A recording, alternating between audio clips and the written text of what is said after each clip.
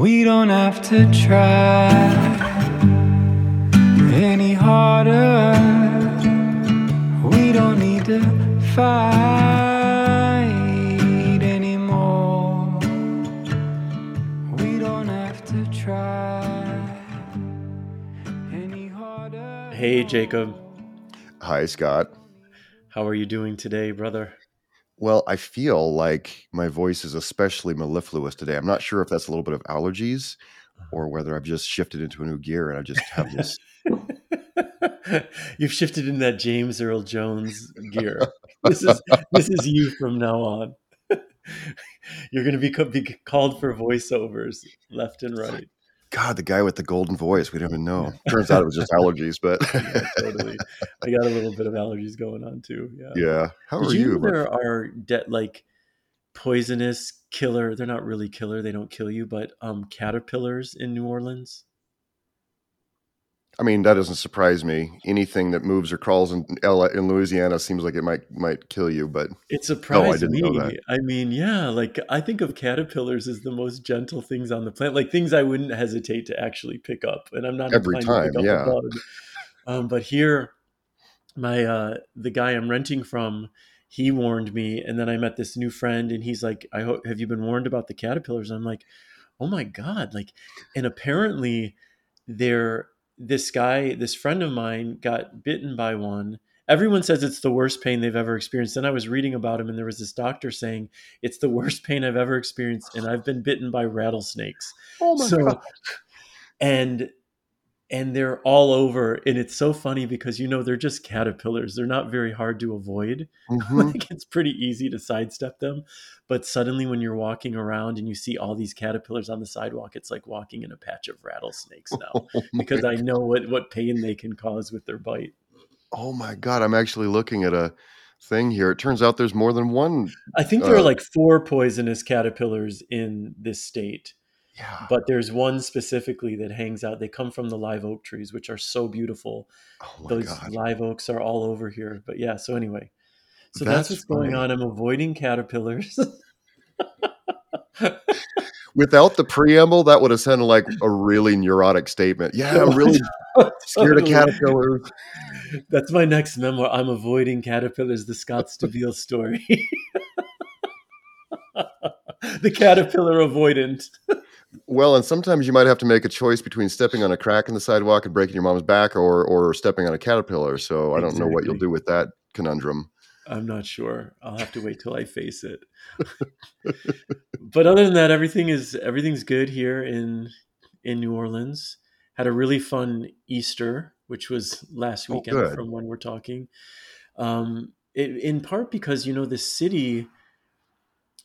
I was saying this to a friend. I said I really appreciate about New Orleans the way there's so much intention around pleasure here, and Hmm. he said it's not just intention. In New Orleans, pleasure is prioritized, and it's really Interesting. true. And that's a really good distinction to be in a place where people, as a sweeping generalization, like the community here, they prioritize pleasure.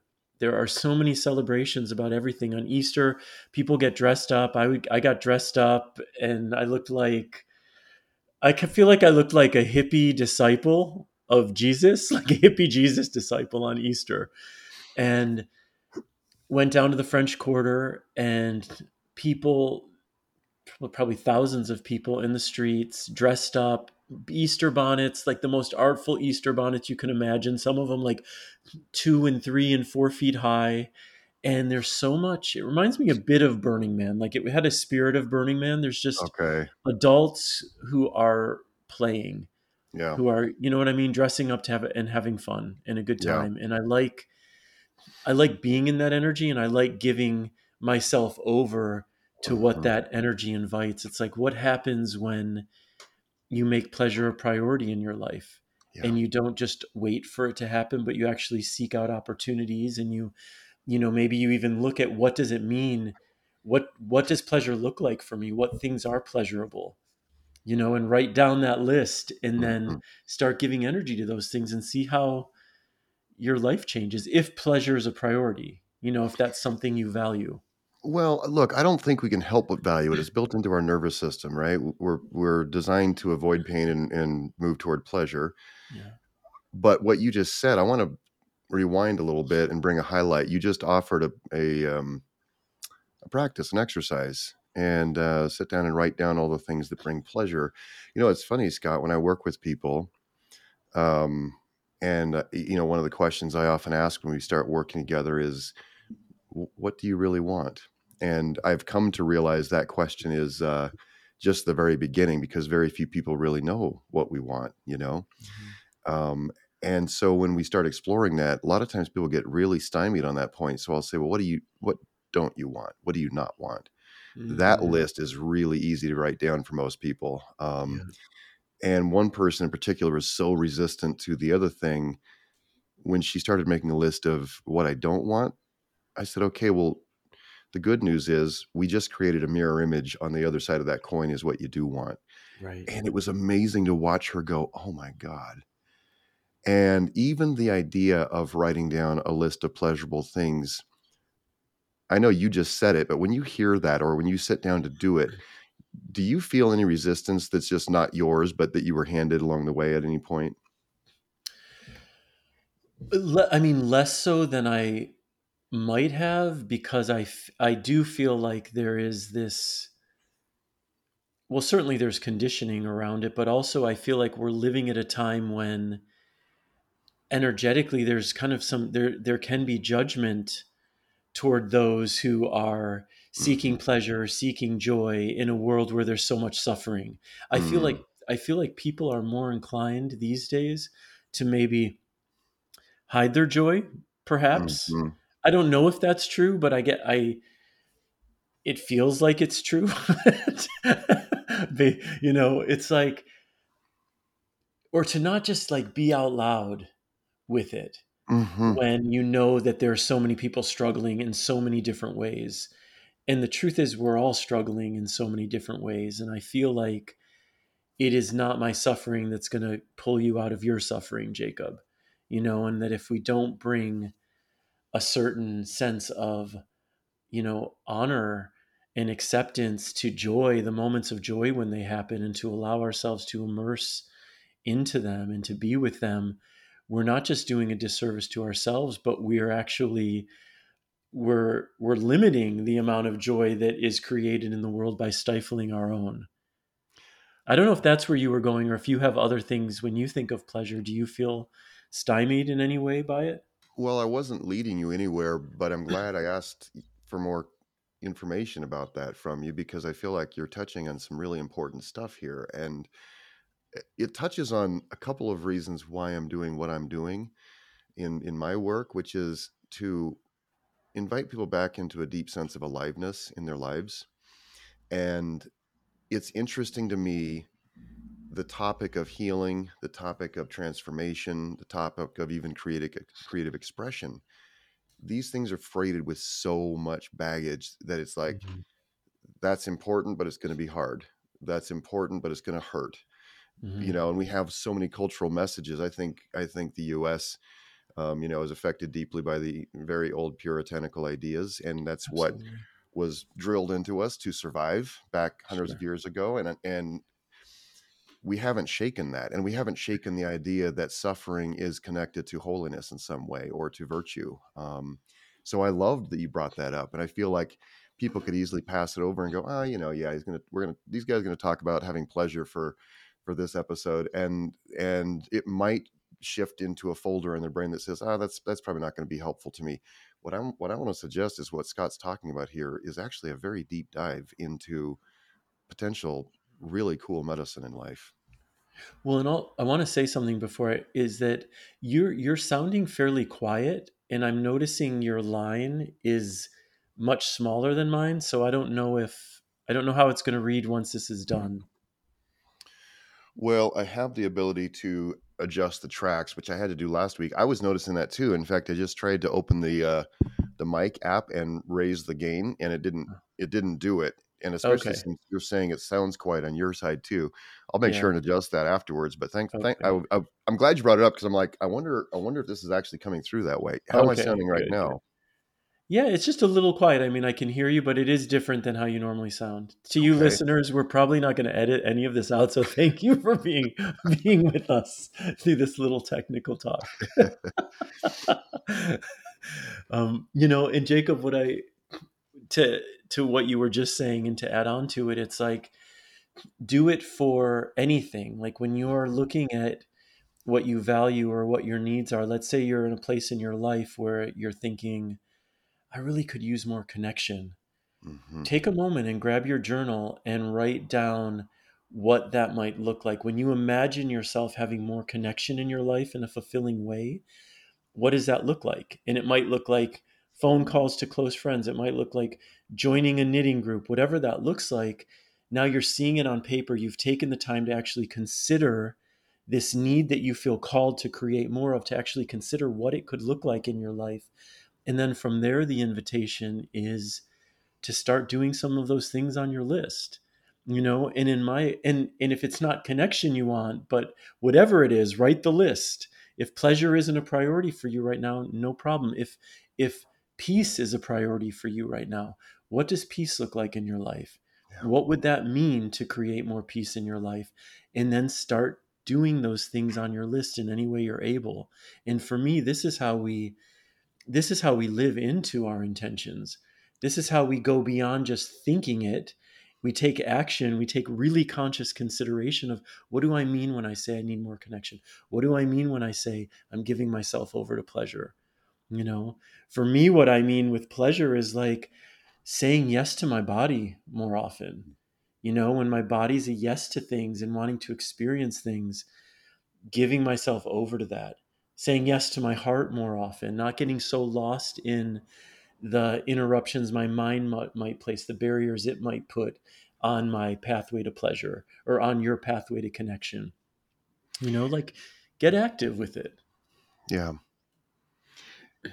Yeah, I'm surprised at how deep this can go, and it actually harkens me back to my recent experience with the Atlas Project, Scott, where there was so much about it that was intense and cathartic and looking at shadow.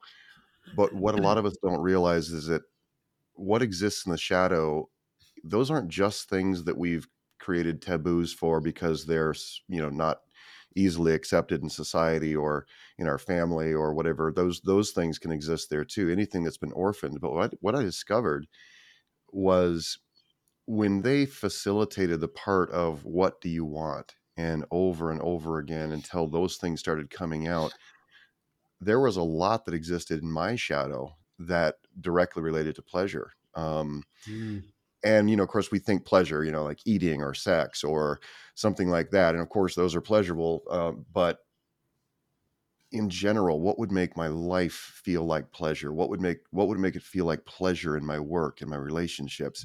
Hmm. And what was interesting to me, and I'm curious how this might feel to you because you hold a different place in your family. There were a lot of oldest kids in that room, and what I noticed, and I think some other oldest kids noticed also, is that because of our place in the birth order, we had been conditioned, and I'll just own it for myself. I had been conditioned to only allow myself to even think about or express things that I desired if I could be convinced that they had a direct benefit to someone else around me.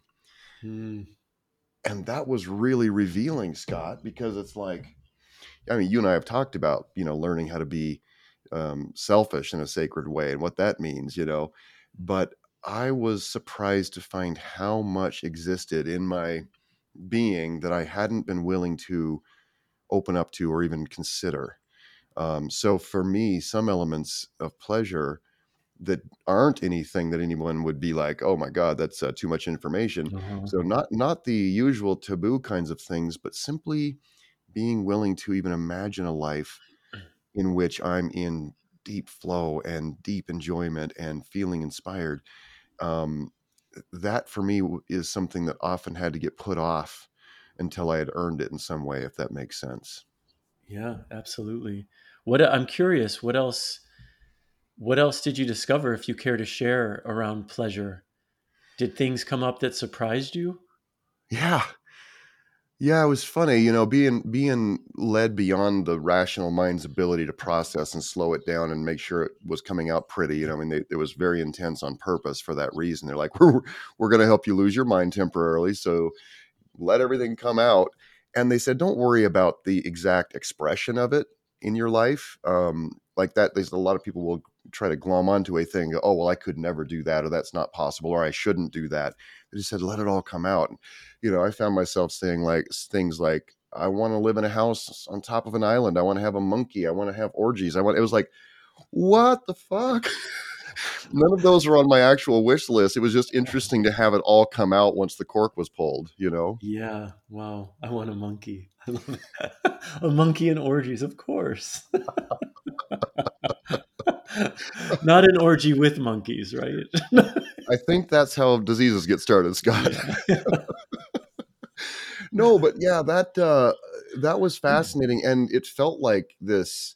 You know, they use so many modalities in this experience, primal scream and all kinds of catharsis. This was a cathartic thing of simply being able to, with a whole being, almost do. If I could imagine that everything I was saying with such velocity was hitting the wall and Yeah. creating a Rorschach splatter, it was like, oh, that's like watching my soul, my whole self just go blah. There it all is.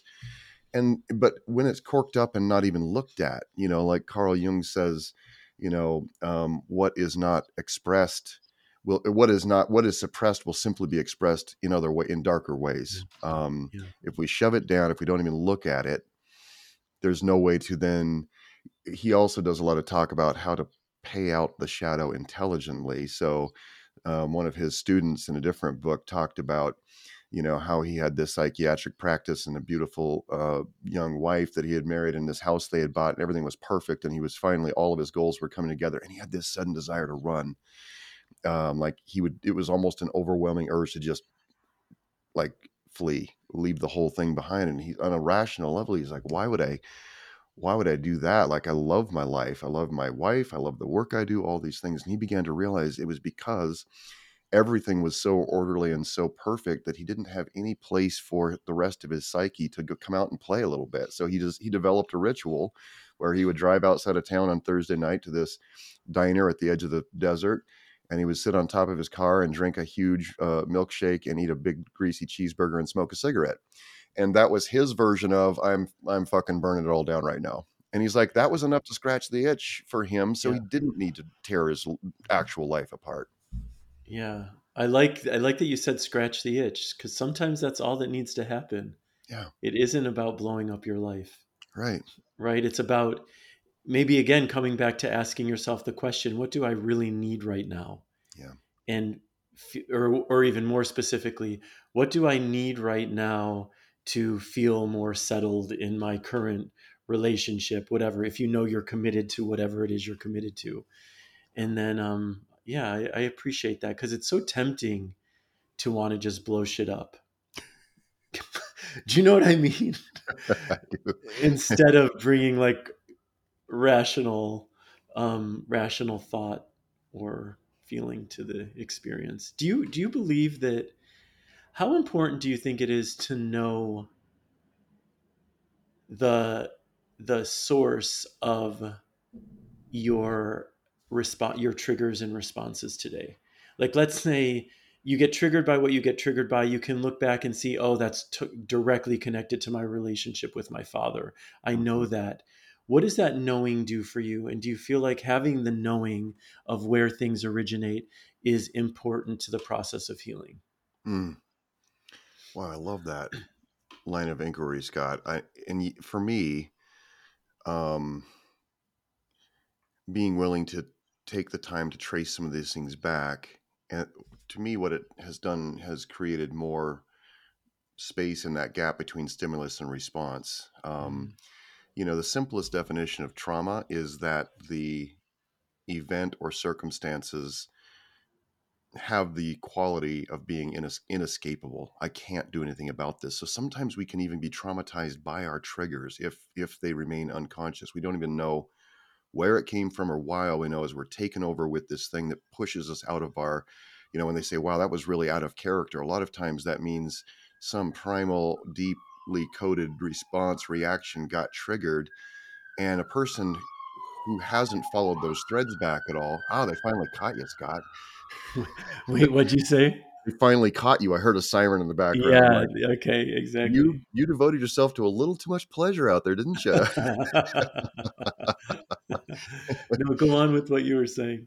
Yeah, so I've just noticed that by being willing to trace those things back and bring them to consciousness, again, Jung, what remains unconscious will direct our lives and we'll call it fate until we bring it to consciousness. And so for me, it has that effect of turning down the sense of distrust in myself and my responses.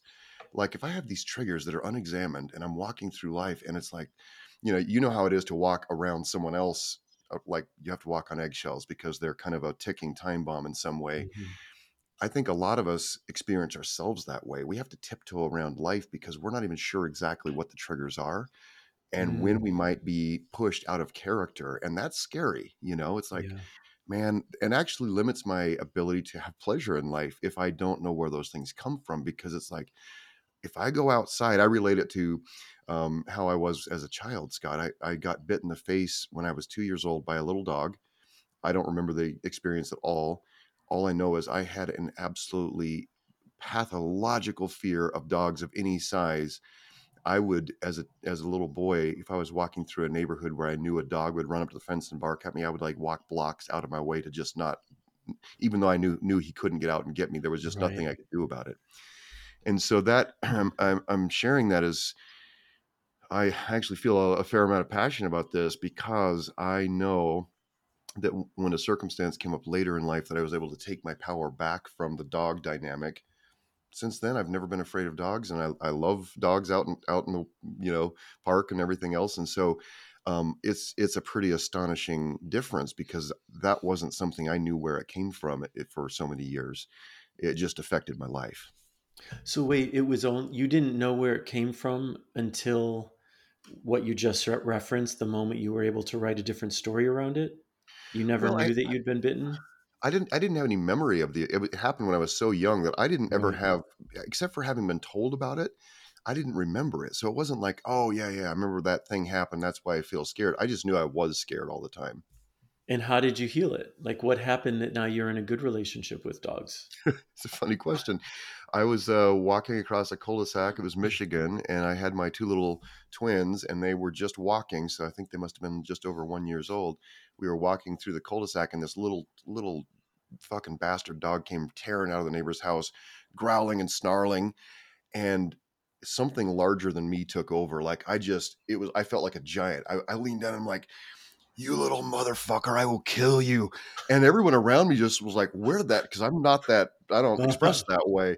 It just came out. It was like, it felt like this like really powerful demon or angel came out of me. And that little dog froze and whimpered and went running away. And I didn't touch it or anything. Uh-huh. But what happened was I needed to protect these two little ones who were probably about the age that was when it happened to me.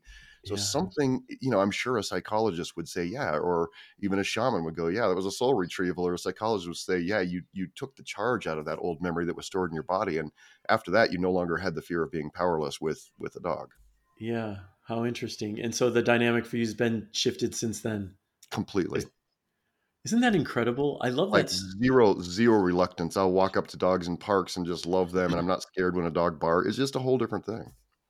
What I love so much about that story is just in that is just one more example that nothing is set in stone.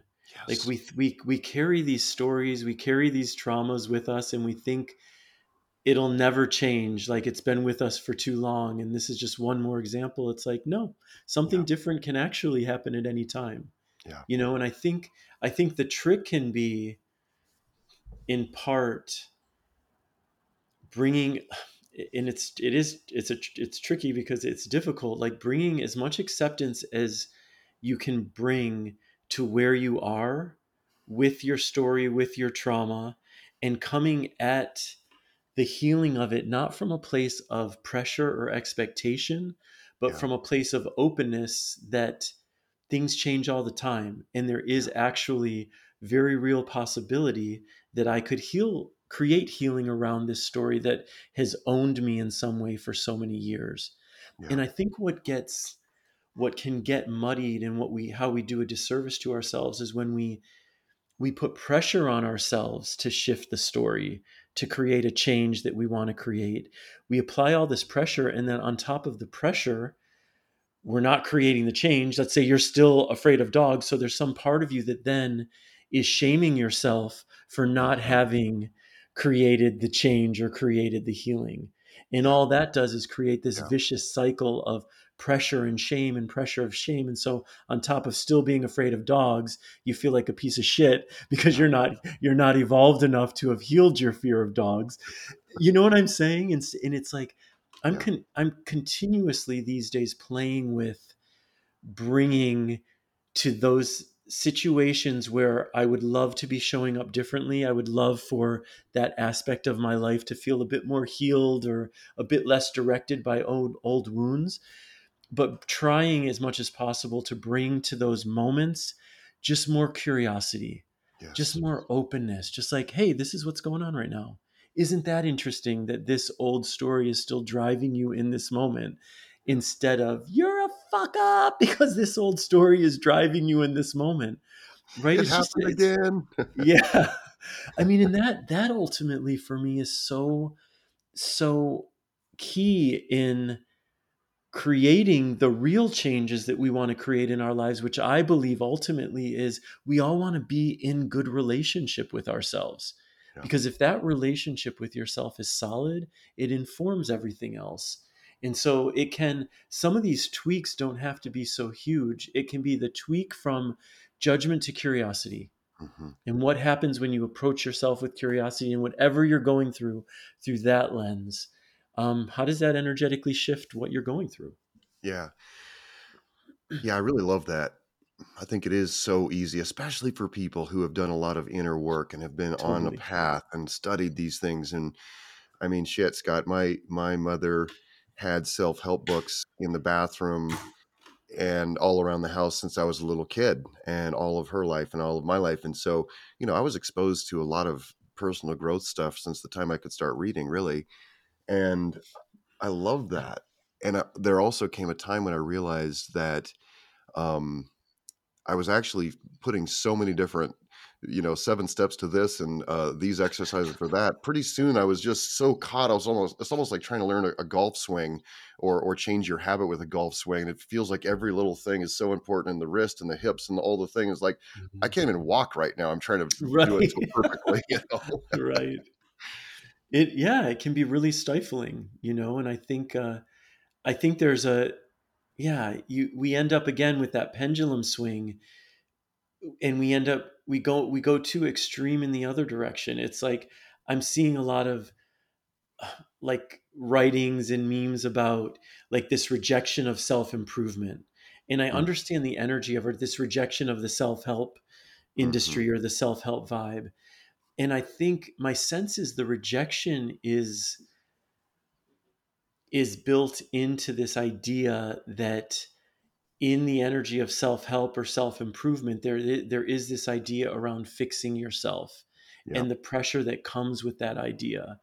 And at the same time what I feel like is ultimately we're not likely to stop wanting to grow on some level, especially if you're aware that you're on some conscious healing journey and that's something you give energy to.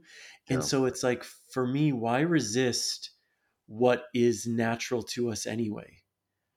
Why resist our compulsion to grow and heal when that's not going to go anywhere? Or why resist our desire to create more pleasure in our lives when that desire is not going to go away? Why resist the need for connection? Even if it's not what we're experiencing in the moment, I feel like I don't know where I was going with this. Do you have anything to say? I can't wrap it up. I'm not sure what I wanted to say. Well, yeah, I love how it's looping back to where we started with pleasure here. I love asking what if? Mhm. What if this situation doesn't have to be this hard? Okay. I sat through a conversation this week with people very close to me, people very important to me, and we opened up a topic that in the past would have felt so fraught, and it would have been so full of triggers on both sides. It was so full of landmines that would have activated our, well, you always do this, and oh my God, and all the history behind every single thing. And I was just so grateful walking into that I kept, whenever I would feel myself tightening down around the idea of the conversation that was getting ready to happen, I just kept going, what if I, what if I breathe right now? What if I keep my body and myself open? Because I trust myself and I trust the people I'm sitting with. And what if it doesn't have to get gross, you know? Yeah.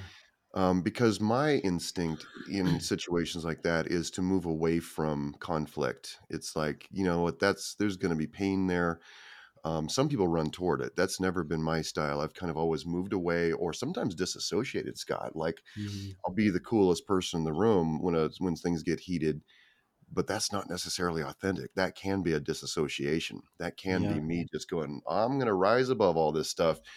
Um, which, being balanced and having the ability to slow down the response can be really good. But sometimes for those of us who have really conditioned ourselves to always be gentle and, Hmm. thoughtful in situations, sometimes, in fact, I'm thinking of a couple right now who's going through a possible dissolution, and they were both conditioned from a very young age in a church that was, just really works hard on politeness and kindness, and then since then they've really educated themselves on nonviolent communication and conscious uncoupling. And so in some ways, as I sit with them as they're working through this whole process, it's like in some ways all of that politeness and carefulness, while it's admirable in so many circumstances, it's probably actually prolonging the pain here, because what needs to Mhm. happen is some like genuine conflict, in conflict, we just understand that's a mismatch in values, or it's a mismatch in expectations or perceptions. When we realize it that way, it's like, oh, conflict can just be a tool to bring us back into alignment or point to where the alignment exists. Absolutely. Yeah, I love that. Did I tell you about I don't know if in the last episode did I tell you about the guy at our gym when these two guys were about to break out into a fight? Does this No, ring a bell at all? no. It's connected to what you're saying. I was at the gym a few weeks ago. These two big muscle guys where I had my headphones on and I started hearing these voices, and I take my headphones off and these two guys are starting to yell at each other, and it's clearly moving toward a fight. And Hmm. I'm thinking, this was my train of thought was, holy shit. And then and then I'm like, should I go over there and try to stop from happening what feels like is about to happen? And Hmm. then I was like, I don't want to get punched in the face. So fear totally won out, partly from vain and partly from like safety and partly from vanity. It's like, I don't want my face punched. I'm not proud of this, but it is the truth. But and then this I don't guy really comes want my over. face punched either, though, Scott, to be Yeah, no, honest. totally, of Okay, course, okay. for any number of reasons, right? Just so we're clear, you're So not totally weird in that. right, no, I'm a freak. Don't want my so face punched. so I watched this guy walk over, and he was probably like my size, and he just put himself right in between them. I couldn't hear everything that was saying. They were far enough away where I wasn't hearing it. What I could tell was happening was he was talking to both of them. They were both giving him, he didn't know either of them, it didn't appear. Hmm. They both were like making a case for why they were yelling, like kind of giving their side of the story. But it took probably a minute or more where this man's energy, it was so steady and so clear, Hmm. and he'd completely diffused the situation. And then one of the guys walked away, and that was done. And what was so powerful about that was, and I went up to the guy after, I think his name was Kevin, and I said to him, listen, I just want to just say, hey, thank you for modeling Yeah. peace Like Yeah. what you modeled there was so beautiful. You were an incredible example, and you just diffused it. And he said, I do conflict negotiation in my work, so I'm Wow. constantly dealing with people at odds, and it doesn't even phase me. But what I Wow. carried with me from that experience was just how powerful we can be when we're grounded in our energy and in our intention. He went right in between them. I'm projecting my experience of what he did, but it's like he went there knowing that he had the capacity to create peace in a Mm, situation that was at war. He was steady in it. He seemed unafraid. I don't know if he was nervous about, but he seemed unafraid, and it's exactly what he created. And I'm not saying that we should all insert ourselves into fights when two muscle guys are about to go at it. And I'm also saying that there is no saying what we can create when we're clear in our energy and when we're clear in our intention. And I was thinking about how often we put off conversations that we know we need to have because we are, one, dreading how uncomfortable the conversation. This is why I'm bringing it to what you were sharing about, yeah. and it's like because we dread not only how uncomfortable the conversation is going to be, but we're terrified about how we're going to be received from the other person or judged, and then also we're terrified about the outcome. Yeah. And what happens, and maybe all of us have had at times the experience when we're so clear, like I'm so committed to being loving in this dialogue, and I know this dialogue can go a lot of different directions and could be really uncomfortable, and we're both likely to say things that are going to create defensiveness in the other. And at the same time, my commitment is to being open and loving and compassionate, and I will that's my intention, it's my commitment, and I'm moving into the discussion settled in that conversation is going to move in a very different way. Yeah. And Yeah. why I'm saying this is just like we sell ourselves short so often by believing we're not able to create what we want to create, when in fact, this man was just this master class of he Mm. was clear and he created it. He went to create peace, he created peace. And we can all do this. It harkens me back. I probably will keep being harkened back frequently to this Atlas experience, Scott, because one thing that they actually facilitated exactly what you just said so often in various ways. They said, we want you to create a relationship right now with someone in this room who you don't know. Go create a relationship. And by the way, what that means is you only have 2 or 3 minutes. So you're creating, they're like, we're always creating relationship experiences in this world, whether it's with the person at the checkout or a dear friend or somebody we work with or whatever. We're always creating moments of relationship. And they said, so Right. go and create a relationship, and you get to decide what level of relationship you want to have with this person. And it could include no relationship at all. Listen to your body, let them listen to their body. And they had us put our hands behind our backs and vote. So we're holding up 1, 2, or 3 fingers. And then the other person, we had to show them at the same time. So if 3 was a hug, and the other person held up a 2, and that's just maybe contact with the other person's hands, we had to default to the person who had the lower vote on that. And that was really a powerful experience, because when you're brought into a situation and said, what do you want to create here in this moment with this person? Listen to your body, let the other person listen to theirs. You can make decisions, but it's no longer just, well, I'm shy, or they seem like they're probably a dick, or whatever. It's like, no, Right. what do you want to create here? And so we actually were trained to create moments of genuine intimacy and connection very quickly, with a lot of respect for what the other person needed and wanted as well. And it was fascinating. It was fascinating even to have it framed in that way. So when you just said that, it was like knowing that you can create a moment. And the other side of love, the other side of peace, sometimes means matching an energy and bringing it down.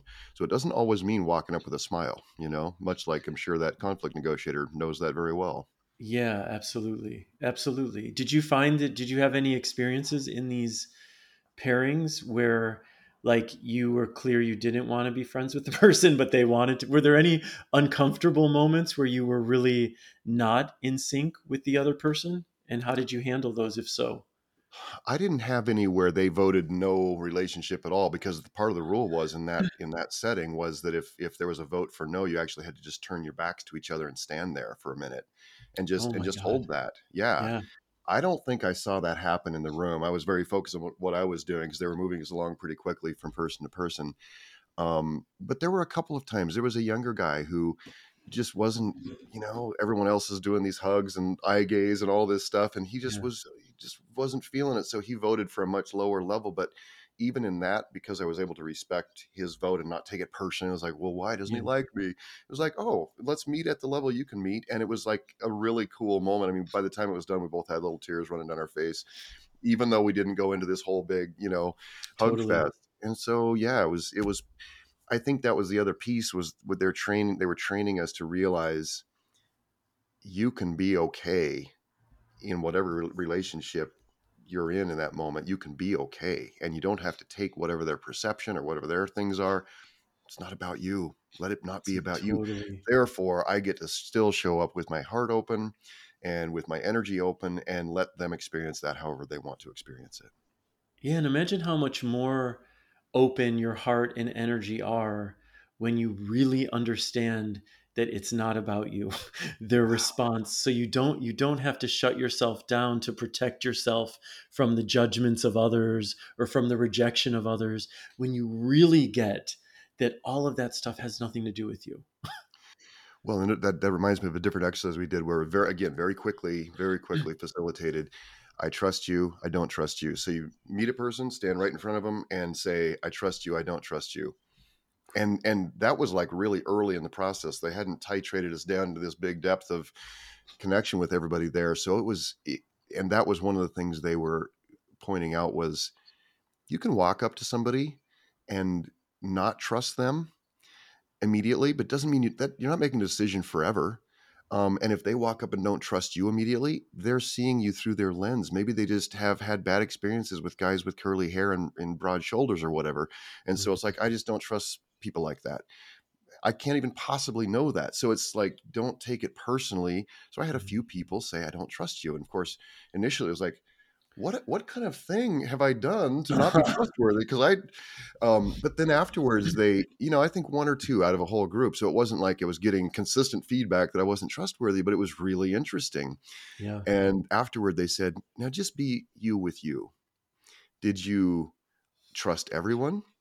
Did you trust no one? There was another guy there who's one of my dear friends now who said, I don't trust you to every single person that he was in front of. Every single, he's like, I don't know you. How could I trust you? Uh-huh. And they addressed that. They said, did you just trust everyone automatically without even sensing what your feeling was? Were you afraid to tell somebody you didn't trust them? Did you not trust anybody because you have a difficulty with trust? They said, really, you're looking in a mirror here. It really has very little to do with the person. You don't know anything about this person you're in front of. Absolutely. That's Yeah, like all about you for sure. Do you feel like are you someone who trusts people easily? yeah, very much. Very much. What Okay. about you? I think so. I mean, yeah, I would say if romantic emotions aren't wrapped up in it, Mhm, or mm, like if that buzz isn't involved where I feel like mhm. things can get distorted kind of Mhm. easily, yeah, I tend to trust people. But again, for me, it's more I trust myself, which allows me to trust people more because I feel like no matter Yeah. what's going on, I'm going to be okay on the other side of it because I'm in trusting relationship with myself. I think that's a key distinction, Scott, and I feel like that's changed in me. So, young in my younger days, I was often known as naive or gullible, because I just walked around with everything open all the time and didn't have much Uh-huh. discernment. And that led me to painful experiences with people who genuinely weren't trustworthy. Yeah. Um, so over the years, what I've noticed emerging, what I was grateful for during Atlas, as I was sitting with that question, was, I will admit that as I was journaling about it later, I wrote, yeah, I didn't show up all the way. There were a couple of people who, if I had been just radically honest about my split second feeling, I wouldn't have said I trust you, but that felt scary to say that. Yeah.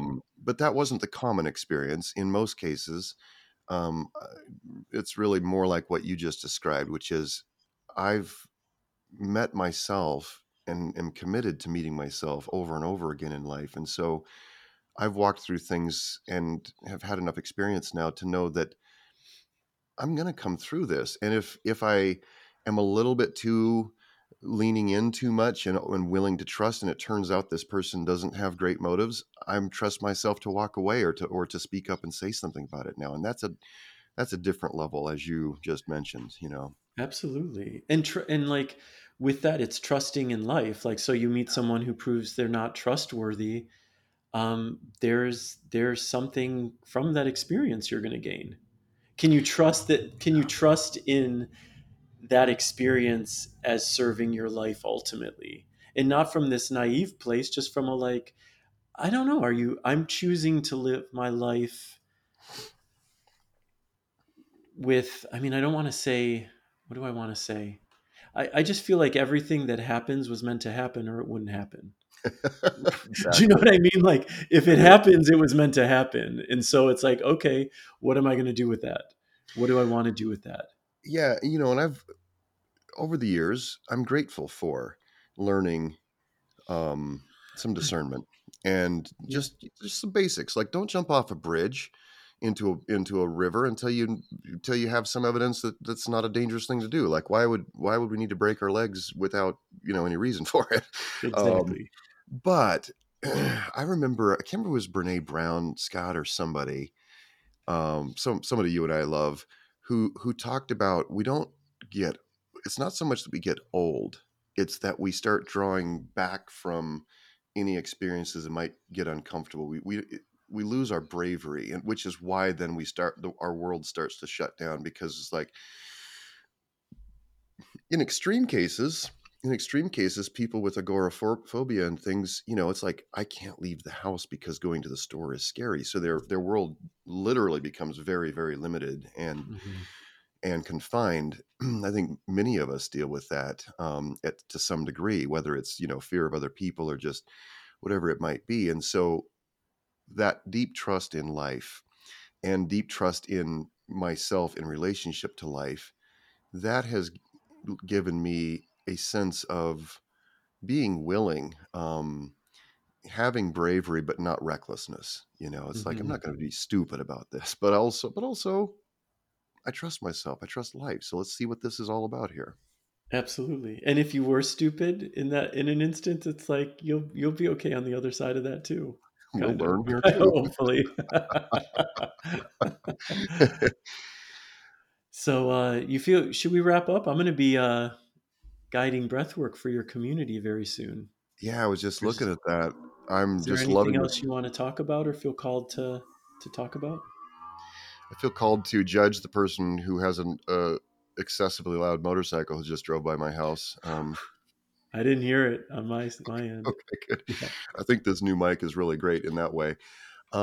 No, I just feel good, but I do want to invite our listeners to take a little time with what we've talked about today. Um,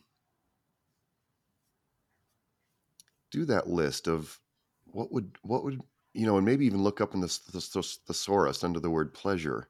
What are some synonyms? If pleasure, if that is hard to access, I did that with the word creativity one time, and there were all these words around creativity, Scott.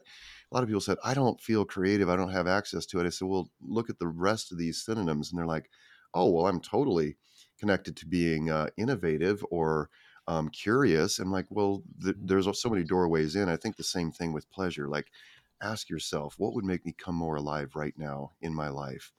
And it's Yeah. surprising how practical that might be. It has been for me at times. Well, maybe I can beautify my back porch that's just kind of a bummer right now.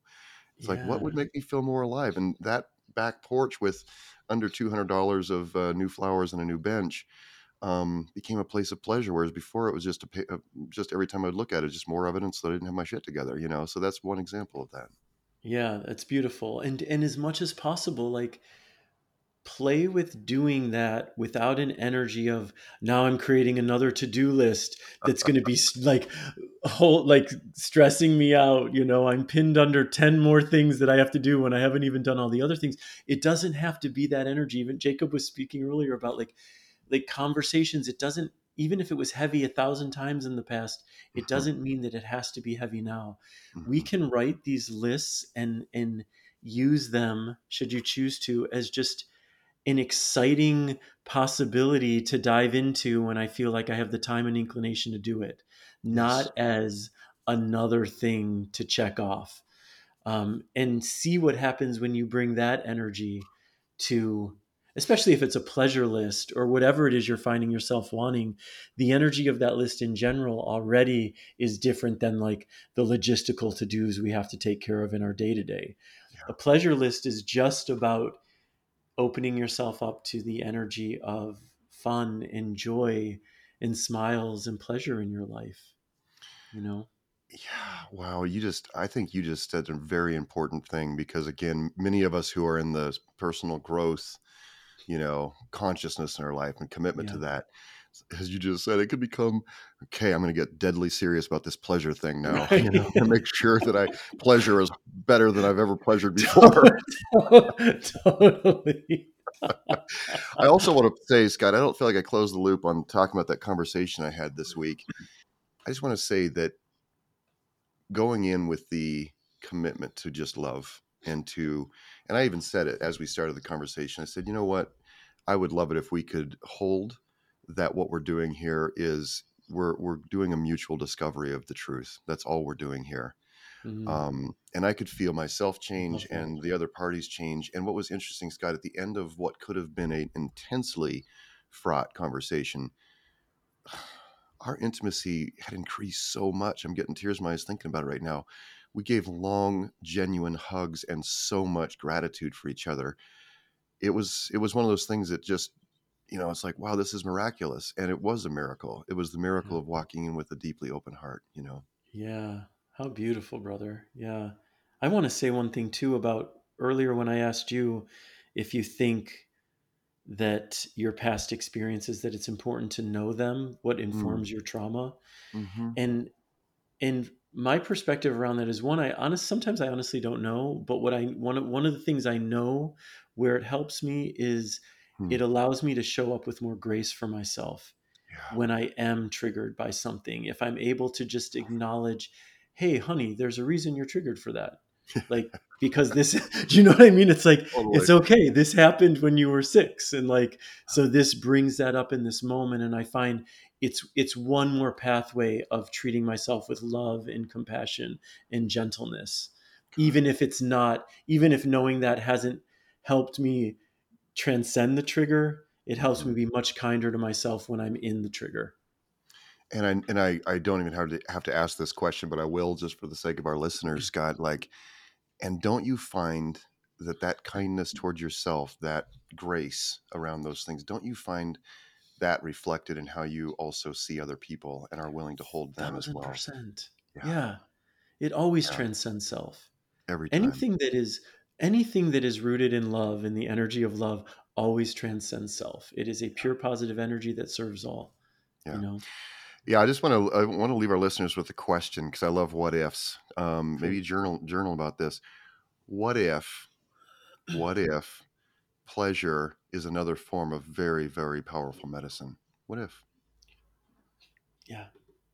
Or can I amend your question?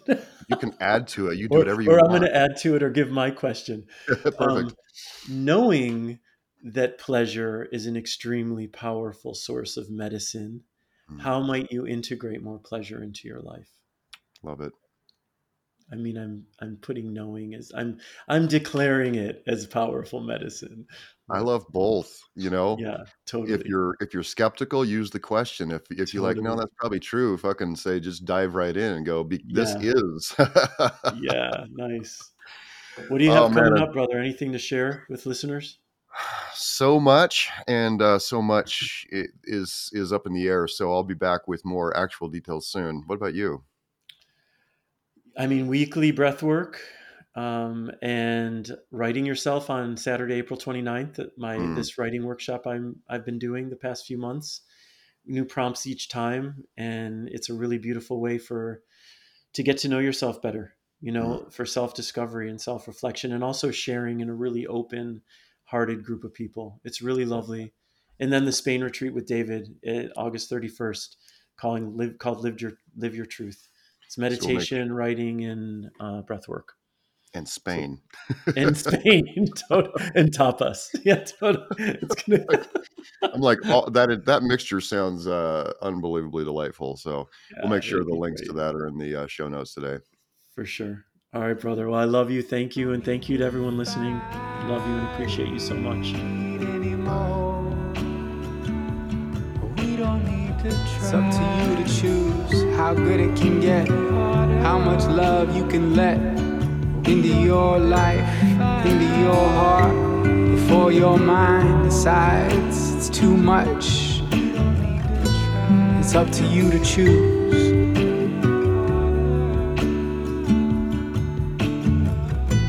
It's up to you to choose.